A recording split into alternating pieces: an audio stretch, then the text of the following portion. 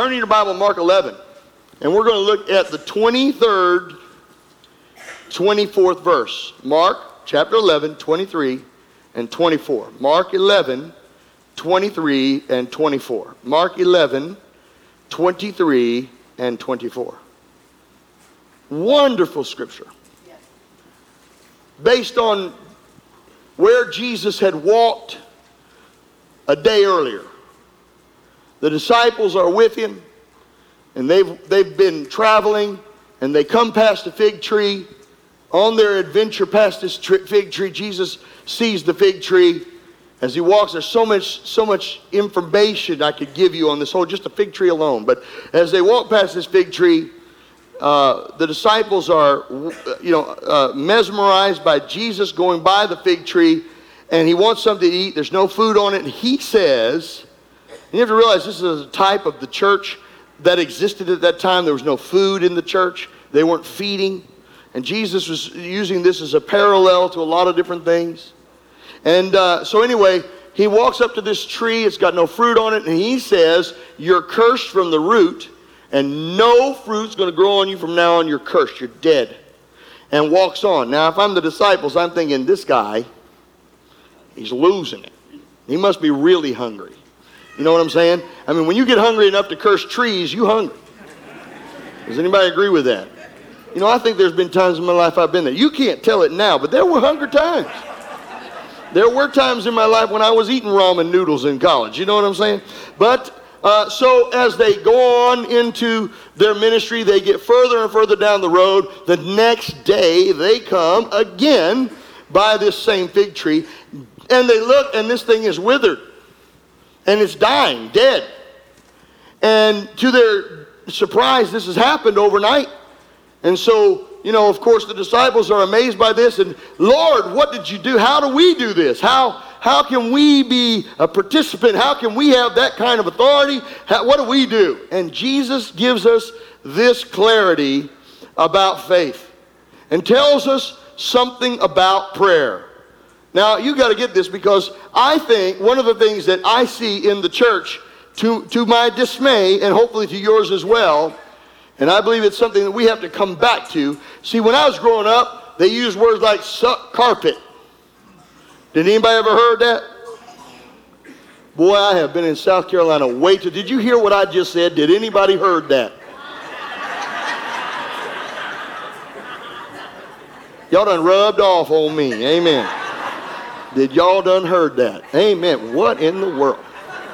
No, we used to say words like suck carpet, meaning we'd come in at night and we'd have all-night prayer meetings.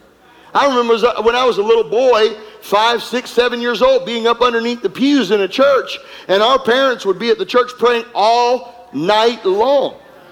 I mean, they knew how to pray. The church that I grew up in years ago, and I'm not that old. I'm 46, going to be 47 this year, wearing extra, extra large. The church that I grew up in not so many years ago, that was a praying church. Because they understood the true value and the true meaning of what prayer could mean in an individual's life. And one of the things that you see that seems to be vanishing from the scope of church is this idea of prayer, that the church was created. I mean, they tell us, here's what the word says, that we're to pray without ceasing.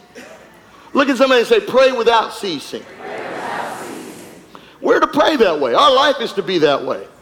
I mean, that doesn't mean have a prayer meeting without ceasing. It just means that our life is a life of prayer. That as we walk through life, as we go through life, as we adventure through life, as we're on our jobs, in our cars, at our kitchen sinks, that we're praying and that we're spending time in the presence of the Lord. I mean, it tells us in Proverbs that if we'll acknowledge Him in all of our ways, that He'll direct our path. Lean not to your own understanding. In all your ways acknowledge Him, and He will direct your path. That acknowledgement comes through prayer. Prayer is the oil that keeps the machinery working. I tell you, without prayer, this thing's going to get bound up. You're going to stop the motion that God intends for you to have. And here's the thing. Jesus is going to tell us here clearly what prayer really can do for us. And He's going to give us a description of faith incorporated with that prayer. You know, you're supposed to pray the prayer of faith over somebody who's sick and the Lord will raise him up. We got to know what the prayer of faith is. What is a prayer of faith? What does it mean when the Bible says we're to pray the prayer of faith? Well, this scripture tells us, because Jesus describes to us about faith. He tells us how he spoke to the tree and how that tree withered and how authority works. Because you have two things listed here. One is the authority-based portion. And that's the first part. It says, and verily I say unto you that whosoever shall say, look at somebody, say. Whosoever shall say unto that mountain. This is authority.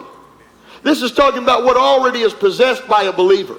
You and I, when we get saved, Jesus comes to live on the inside of us. He said, and greater work shall you do in my name. He said that when you pray, he said, this is the confidence that we have in him. That if we ask anything according to his will, we know that he hears us. And if we know that he hears us, then we know we have the petitions that we've desired of the Lord. Say, I know the will. I know the way. And I have the desire of my heart. That's what he said. So this is incorporated in the prayer idea, that prayer brings us these things. But in prayer we use authority. Jesus used his authority on this tree. He spoke to the tree. He didn't get down on his hands and knees. He didn't beg Jesus to come and provide for him. He spoke to the tree.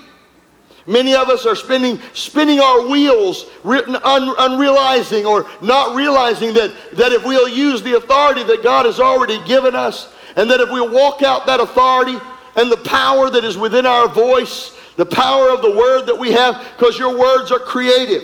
God made you in his image and you're creative and your words are creative. And with Jesus in you, he said, if my word abides in you and you abide in me, then you will ask what you will and it'll be done. And so he goes on here. I mean, just think. He goes on and he says, if you'll say to that mountain, be thou removed and plucked up and cast into the sea. And if you won't doubt in your heart, but you'll believe the thing that you say shall come to pass, you will have whatever you say. I can remove the mountains in my life. God has given me authority through the words of my mouth. And just like he exercised it over that tree, I can exercise it over the mountains in my life. I can speak to the things that have hindered me and hampered me and the things that are in my path of success. I can speak to those things and call a different thing into existence. And listen, I just while we're on it, you know, I love it. I love something one man said. It takes 3 times as much saying as it does believing. If you'll see in the scripture, it said, you'll say unto the mountain, be thou removed, plucked up, cast in the sea, shall not doubt, but believe the thing you say shall come to pass. You'll have whatever you 3 times as much saying as it is believing. But I got this for you. This is what I think. If you believe it, you'll say it. What you believe, you will say. It'll come out of your mouth. And that's why it's so important. The Bible says that a double-minded man, let not that man think that he'll receive anything from the Lord. A double-minded man or double-souled man, a double-tongued man, is unstable in all of his ways. When you speak faith one day and doubt the next, hang it up. When you got God is good today and tomorrow he ain't so good, hang it up. You're not going to receive from that. You got to stay confident in what you believe. And you got to speak what you believe. You got to say what you believe. And if you don't say it, you're never going to see it. Look at somebody and say it. You got to say it to see it. I think we'll say that a little bit with just a little bit more energy. You got to say it to see it. Much better. So we can use authority. There's the authority available to us. I'm not begging God. You and I are not trying to twist God's arm. We're not trying to move God into a position that he'll finally do it for us. We're not trying to motivate God. He already is motivated. He was so motivated that he did everything on the cross and said, it is what was finished. He conquered death, hell, and the grave. He conquered sin. He conquered disease. He conquered the works of the devil. They were put under his feet. He took care of every problem, every situation, every need, every challenge, every opportunity. He took care of it right there on Calvary. He's not going to take care of one more thing. When y'all done, I guess y'all done. How many know all just means all? And so in this case, Jesus took care of it all. So he's telling us in the scriptures how you and I can possess what Jesus already accomplished. We're not trying to get him to accomplish it. We're not trying to move him into or bait him or convince him to do something for us. Prayer isn't convincing God. Prayer is convincing us. Prayer moves me into the position of receiving. And prayer moves things into my reception. Look at somebody and say, prayer moves me to receive. And then say this, prayer moves things into the position for me to receive. Your prayer is not going to change God. It'll change you. It'll change circumstances. It'll change the environment. It'll change the atmosphere. It will do a lot, but it won't change God. Because God's word is instilled. It is already there. It is fact. It will never change. As a matter of fact, God's word is truth, and that supersedes fact. What do I mean by that? Well, think about it. The Bible says, by Jesus' stripes you and I were healed.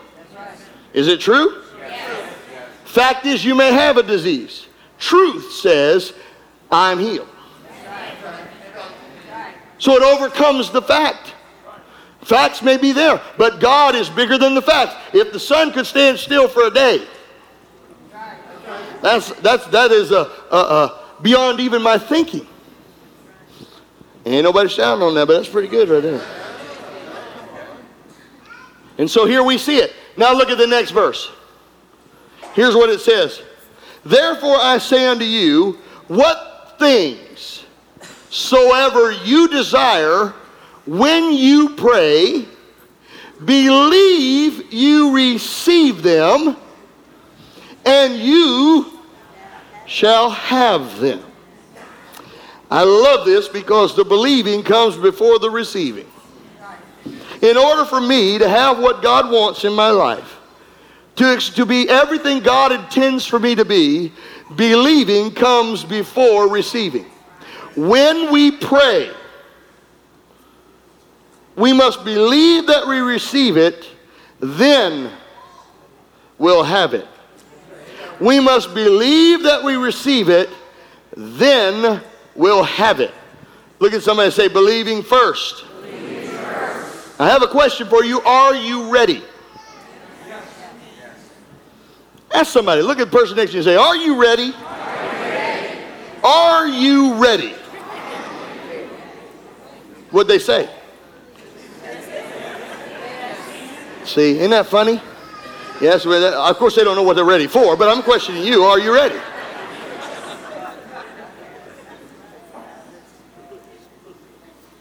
See, prayer has some things that have to be connected to it. There has to be an outcome that is expected. When I pray, I have to have an expected outcome. If I don't have an expected outcome, then I really didn't have effective prayer. I mean, think about it. If I don't have a result that I'm expecting, then just anything will do. I mean, how would you know if you ever got the answer to a prayer if you didn't actually pray it? If you just kind of left it nebulous and whatever will be, que sera, sera, whatever comes, comes, I just want it better, then you're going to get what you believe for, because the Bible says you'll have whatever you believe. I'm a whosoever, and I can have whatsoever I say.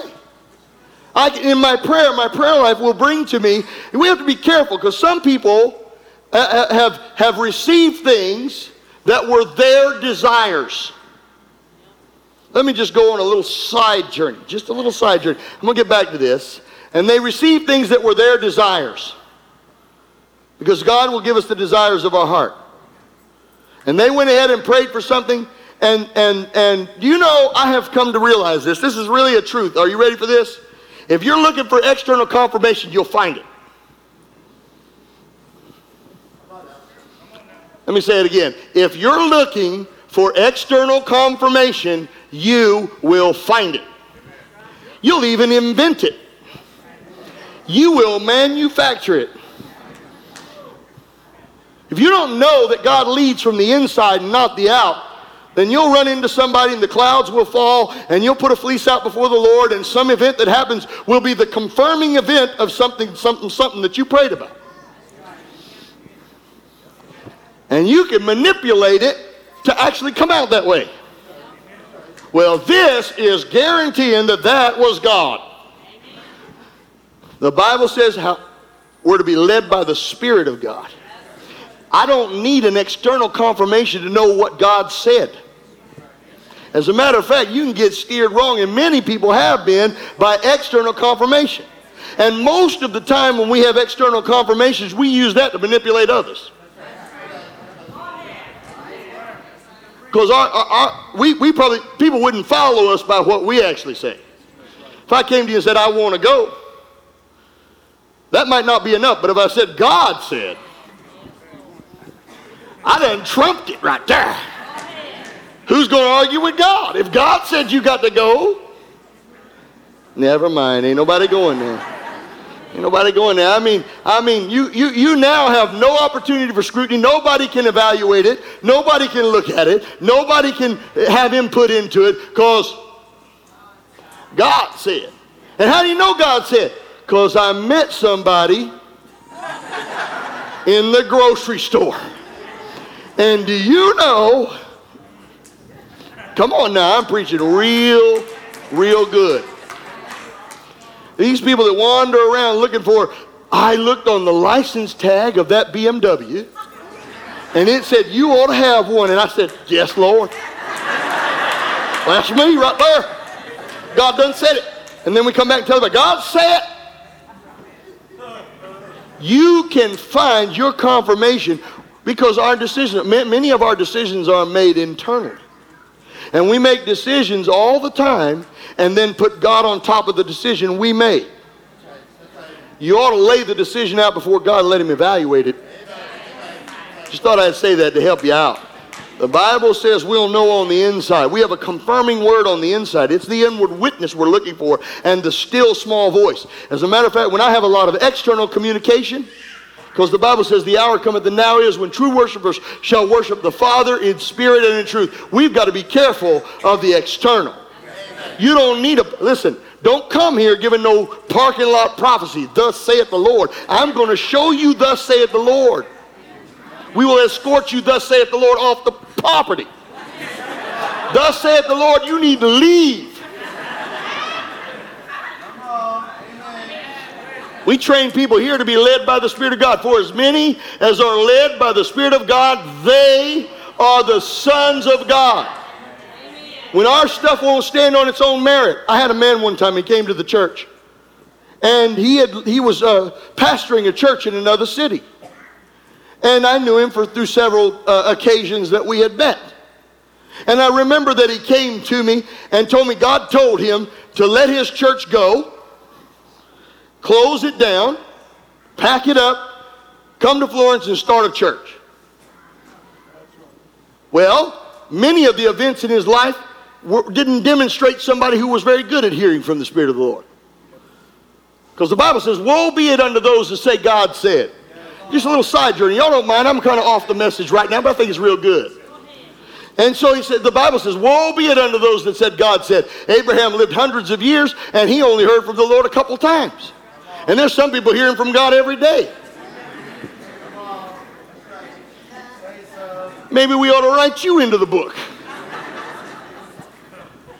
It's the truth anyhow. So he came to me and told me how God had told him to start a church in Florence.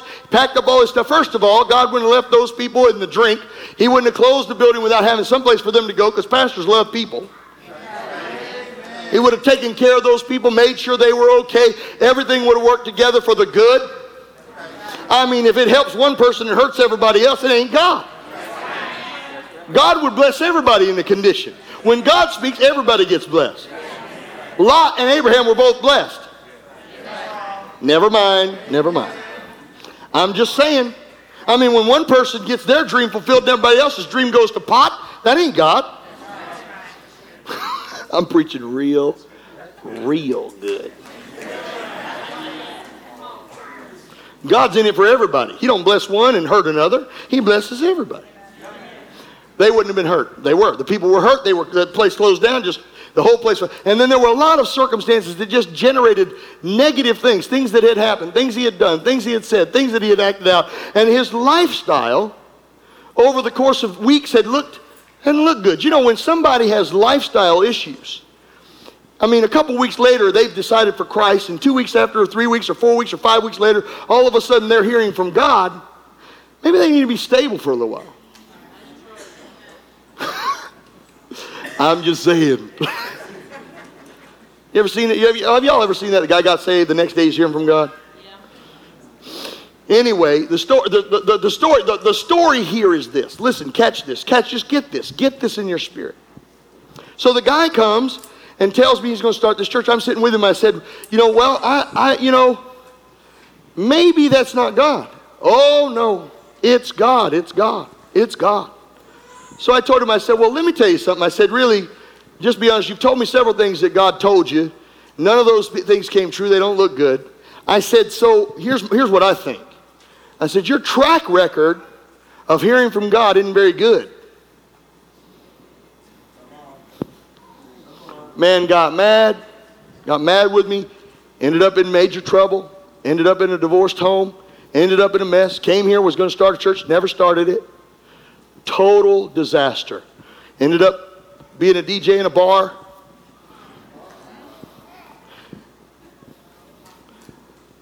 Let me help you today. When we pray, our first prayer needs to be, God, what is your will?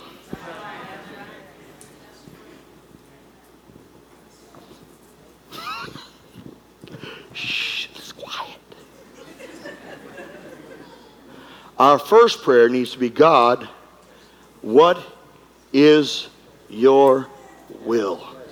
He said when we pray according to his will, he hears us. And if we know he hears us, then we know we have the petitions we've desired of the Lord. God, I want to get in a place with you that I don't make the decision that I would want, but I make the decision that you would want. What do you want? I don't need emotional invigorment. I don't need to feel it. I just need to know it. I have a know-so. Today, if I ask you if you knew you were saved, if I said, do you know you're saved? Do you know you're saved, George? Yes, you do. How do you know?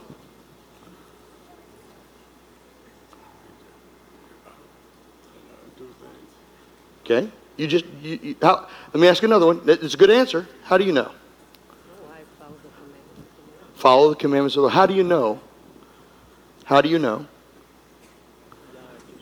Isn't this amazing? Because when I ask you, everybody sits there. They know.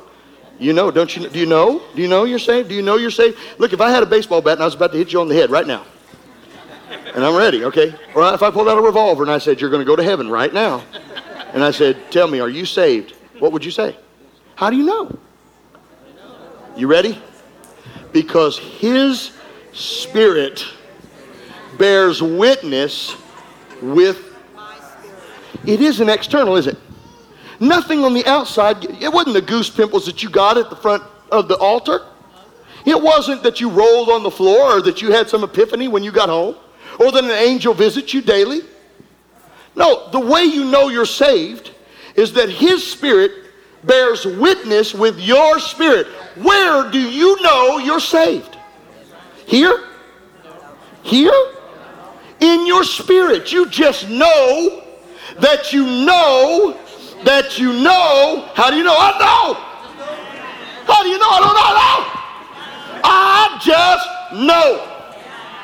He bore witness in me. He revealed himself not to my head, because in the head you can't understand it. It isn't a flesh thing. You can't pick it up by your flesh. You get it in your spirit, your heart. He comes and lives not in your fleshly heart, but he comes and lives in the heart that is the Spirit. I will come in and sup with him, and he with me. I will make my abode in him. If my words abide in you and you abide in me, you'll ask what you will. There is a knowledge that does not come from the external. It comes from the internal, and God is a Spirit. When we come to God in prayer, our first prayer would be, God, I should know here. I love something somebody once said. If you don't know, don't go. Look at somebody and say, if you don't know, don't go. And you know, some people try to manipulate God with their going. They go do things and try to make God line up with their desire. Trying to make God fit into their thinking. God already has a plan. And that plan is already blessed. Today, some of you are sitting in this room, and if you really evaluated your plan, if you really sat down and you presented that plan to God, and you opened the book to the Lord, and you said, God, here's what I'm thinking about doing. Because there's nothing worse as a leader to have somebody come up to you and go, this is what I did, what do you think? Man, I hate that. I hate that as a boss. Hey, Pastor Steve, I went and did such and such and such. What do you think? Here's my bag of poop. What do you think? I know that was a little off color, but it's the truth anyway. Here's that relationship right here. Hi. I done married him. I went to the courthouse. What do you think? Can you help us?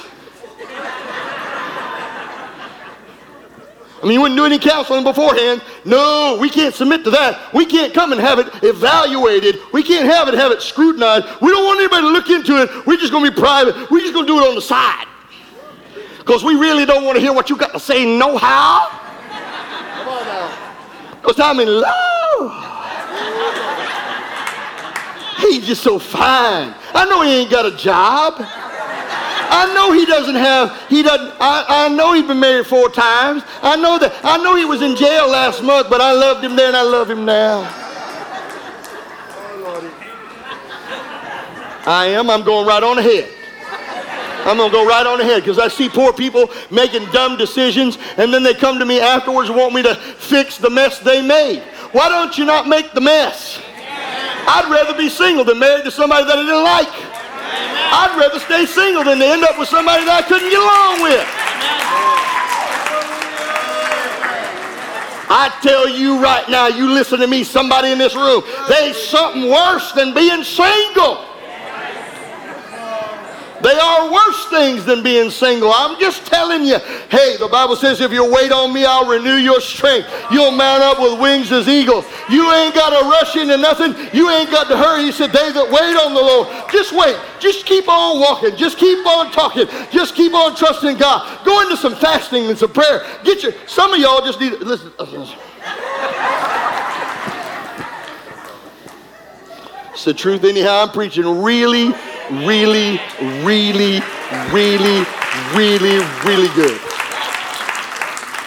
God will fix it. He'll bless you all he can. Some of them road signs out there. Lady, if he's smacking you around today, he will be smacking you worse tomorrow.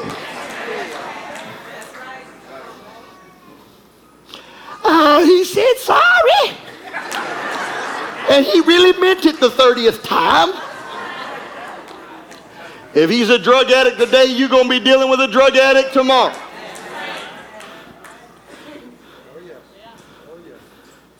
And you don't marry for money. Although it is better to have it. Let me just say, if you are going to... No.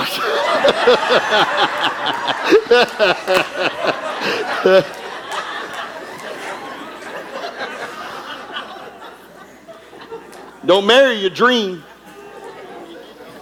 Fantasy. You gotta live in reality. And I'll tell you, the best place to find your reality is to get out of your flesh. Chasing things that are the flesh. Chasing pride. He said he would lead you and guide you into all truth. My goodness, he's given us a spirit on the inside of us. It's the candle of the Lord, searching all the inward parts of the belly. And think of the spirit that's inside of you. You have the beam of light that can shine on all your conditions and all your situations. And God can reveal to you where to go, what to do, how to do it. You've got a GPS on the inside.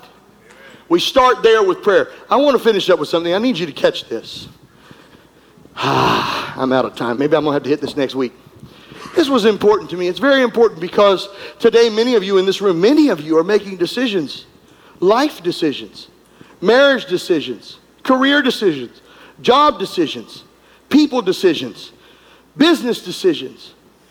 And you don't have to make them without the guide. You have a guide on the inside. And the first place we should go in prayer is to the guide on the inside. Let me say this. I remember there were some decisions that I had made without my wife. I lost a lot of money before on it. I lost about $15,000 in a deal one time. I've lost more than that on another deal. This was before I realized that God would tell my wife.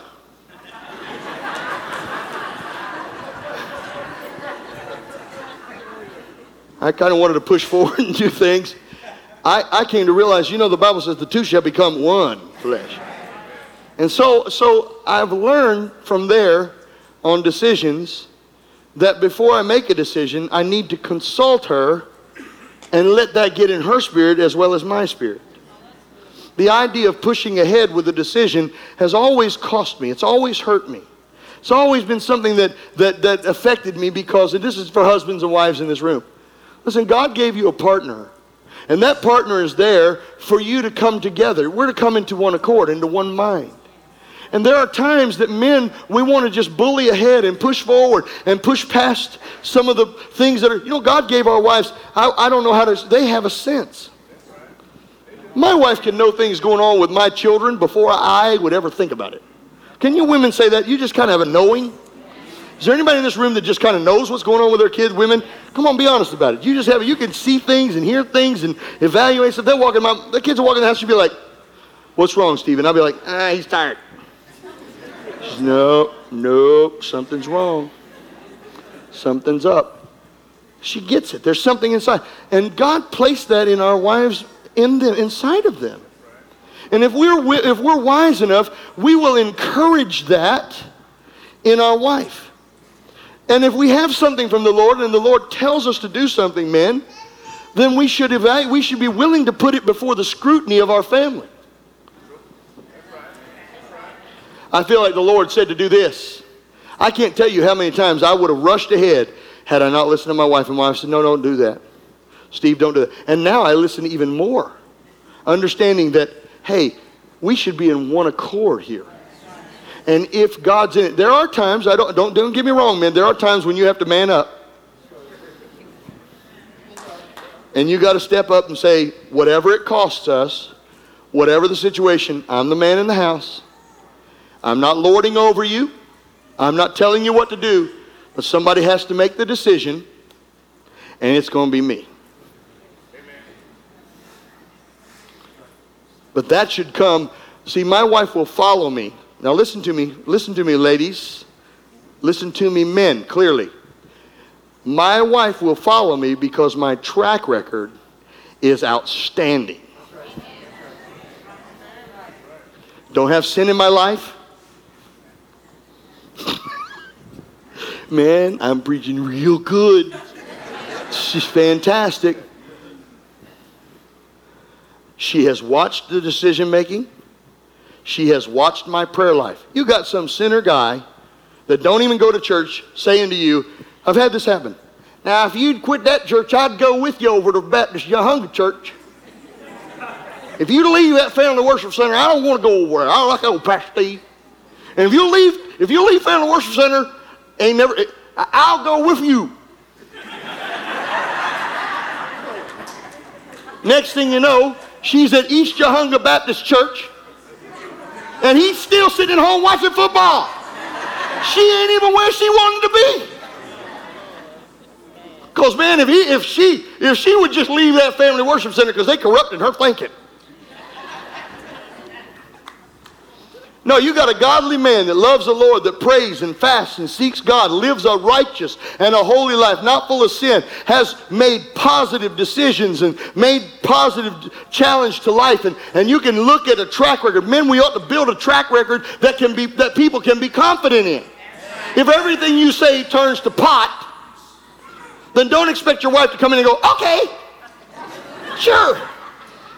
You want to go and start a business? Let's go. I've got $100,000 for you. That's just stupid. It is. No, you got to prove yourself. Even God himself said, prove me now. Even God said, let me show you. You can prove me. I'll tell you what, you bring your tithe in the storehouse and you will prove me. God has no problem with proof. Men, we ought to prove this thing out. Now, my wife knows, she's watched. And everything I told her we would do, we've done it. We've done it. So when I come to her and say, now look, sweetie, I understand where you're at. I understand how you feel. I get it. I feel that I have to stand up here and tell you, I believe that God has told me to do this. She will say, I don't agree with you, but I'm going. At those moments. And in that, she says this, I agree that you're my husband, and I agree with what you're deciding to do because I'm going to go with you, but I'm not in agreement because it's not in my spirit. Does that make sense? Does anybody get that? Because the Bible says I'm to obey you in all things. I'm going to do this. As long as it's not illegal or immoral.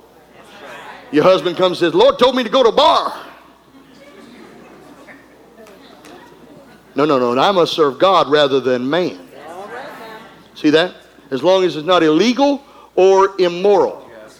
And I think this, listen to me. In defining the will of God, God trumps it all. Love the Lord your God with all your heart, all your soul, and all your mind.